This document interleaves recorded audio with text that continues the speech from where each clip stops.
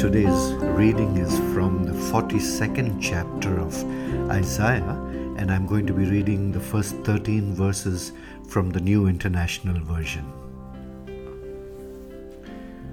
Here is my servant, whom I uphold, my chosen one, in whom I delight. I will put my spirit on him, and he will bring justice to the nations. He will not shout or cry out or raise his voice in the streets. A bruised reed he will not break, and a smoldering wick he will not snuff out. In faithfulness he will bring forth justice. He will not falter or be discouraged till he establishes justice on earth. In his teachings the islands will put their hope. This is what God the Lord says, the Creator of the heavens, who stretches them out, who spreads out the earth with all that springs from it, who gives breath to its people and life to those who walk in it. I, the Lord, have called you in righteousness. I will take hold of your hand.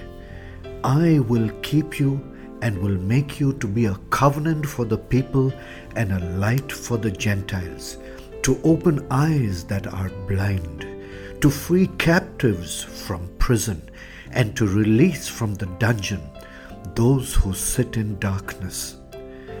I am the Lord, that is my name. I will not yield my glory to another, or my praise to idols. See, the former things have taken place, and new things I declare. Before they spring into being, I announce them to you.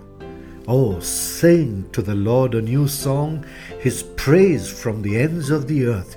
You who go down to the sea and all that is in it, you islands and all who live in them.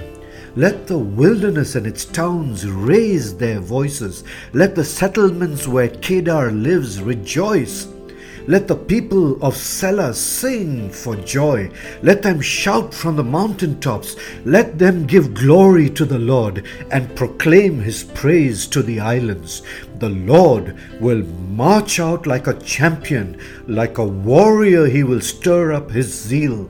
With a shout he will raise the battle cry and will triumph over his enemies.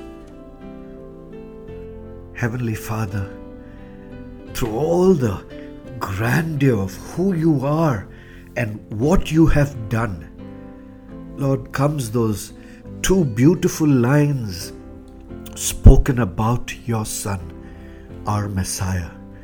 A bruised reed he will not break, and a dimly burning wick he will not extinguish. Abba, we thank you so much for that promise, for there are so many dimly burning wicks around this place, so many bruised reeds who need tender, loving care. And maybe even one listening to this podcast is saying, I am a bruised reed. I am a dimly burning wick, about to be snuffed out. Lord, would you come close? Would you cup your loving hands around that dim spark and bring it into flame? Would you touch that bruised reed and make it whole?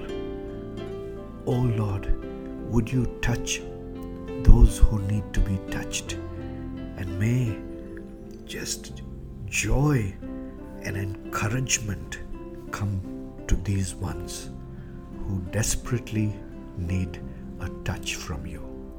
In your name, Lord Jesus, as always we